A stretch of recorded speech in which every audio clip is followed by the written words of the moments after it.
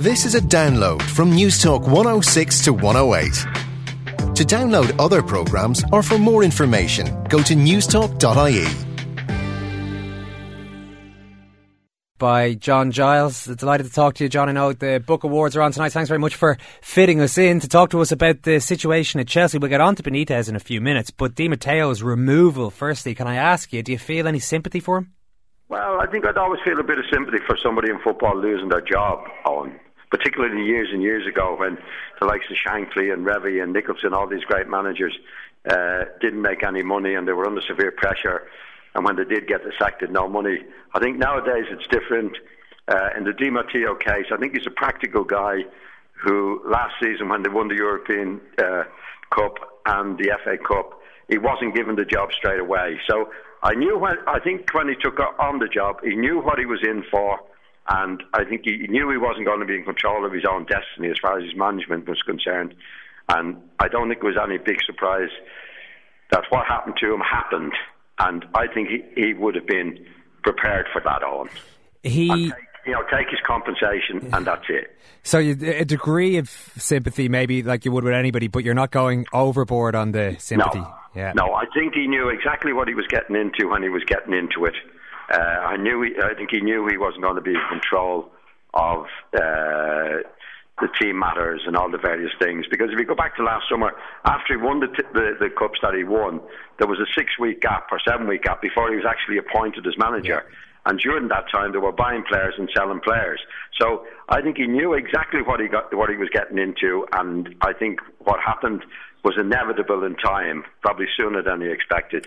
But I think he would be looking at the compensation and knew what would happen before he started. He won a Champions League, John. He won an FA Cup, but now he's been sacked. Do you think when other big clubs are looking for a manager that overall Di Matteo's reputation will have been enhanced by his time as Chelsea manager?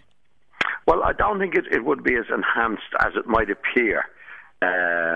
I think when managers do what he did last year, which was to win the FA Cup and the Champions League, then it would have been a build-up, and they would have built up to that particular, to winning those competitions. And that didn't happen, as we know. It was very unexpected in the way that they won it. So I think it certainly didn't do his reputation any harm, but I don't think he built it up to an extent where the big clubs would be in trying to grab him after his sacking at Chelsea.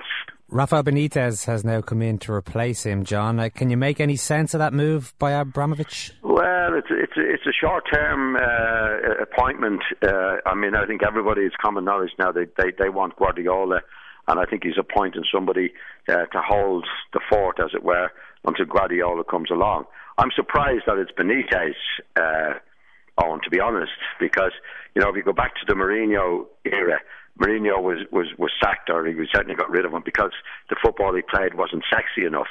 Well, you could never accuse Benitez when he was at Liverpool of playing sexy football.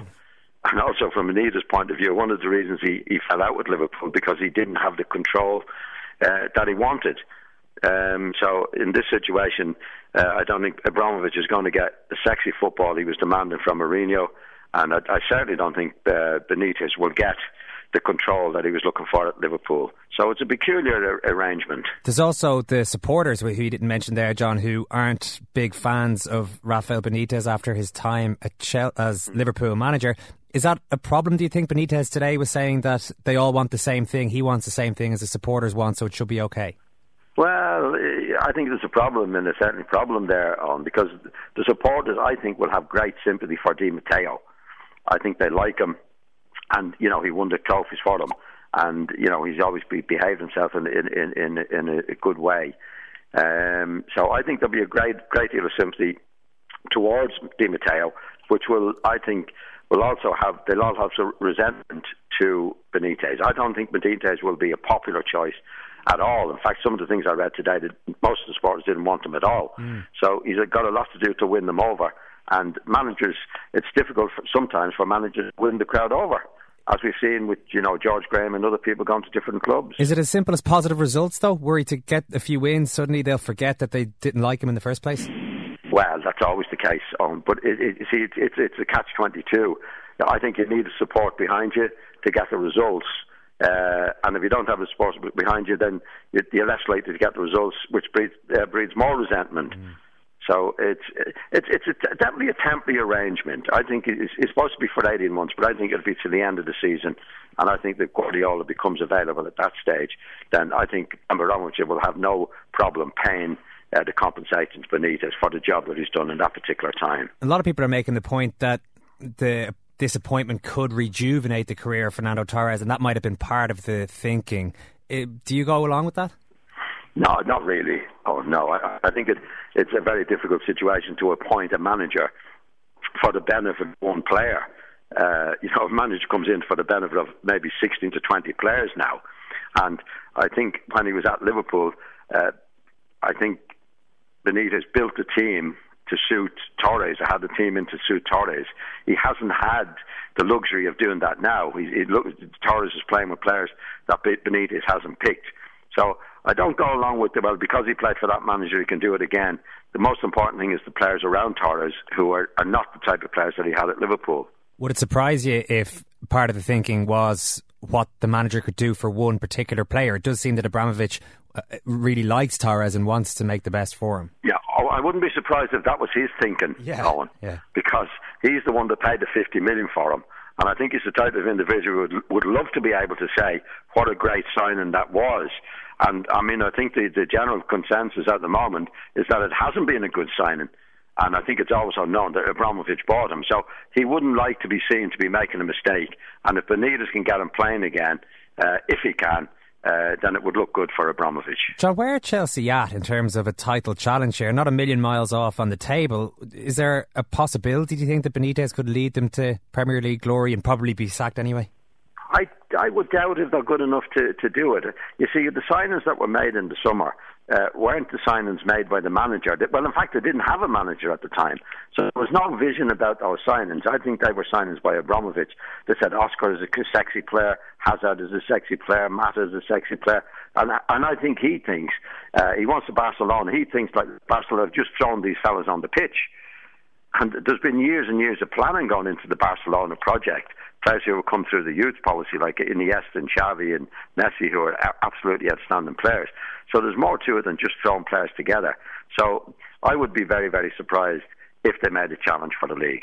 What does all this tell us about Abramovich, John? I know you're not a fan of how trigger-happy he seems to be. And as you said, it's kind of hard to know now what exactly he wants from his managers, whether it's good football, whether it's titles. He seems to sack them all no matter what happens. Well, he sacked a good few. And he had a winner. When he had Mourinho at the start, and he had a winner. Mourinho had won 5 trophies for him.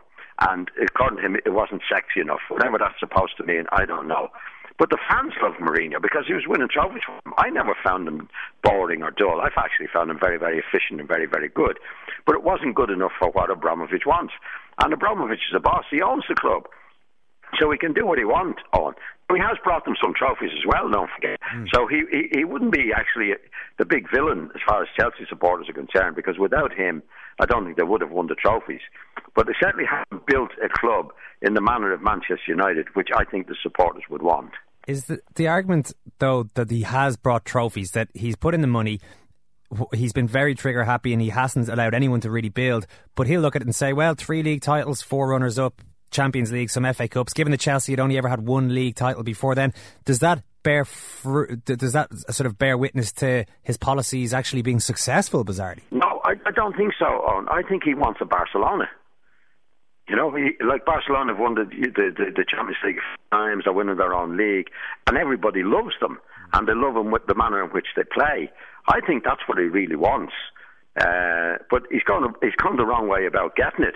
That's the problem with him. So you think, Barcelona have been steady and they've had a youth policy. They've had all said, I think Guardiola was given control of what he was doing. That hasn't happened to Chelsea. So you can't buy what Barcelona have. If he had given Mourinho or another manager a chance, if he had done what you talk about and built a club as opposed to consistently firing managers, you think they'd actually have more trophies in the cabinet than they do? Oh, definitely. Really, yeah. Oh, definitely. I think if he'd given the real control to Mourinho won 5 trophies at that time anyway. But imagine if he'd give him the budget to do what he wanted and really cherished him as a manager and respected him.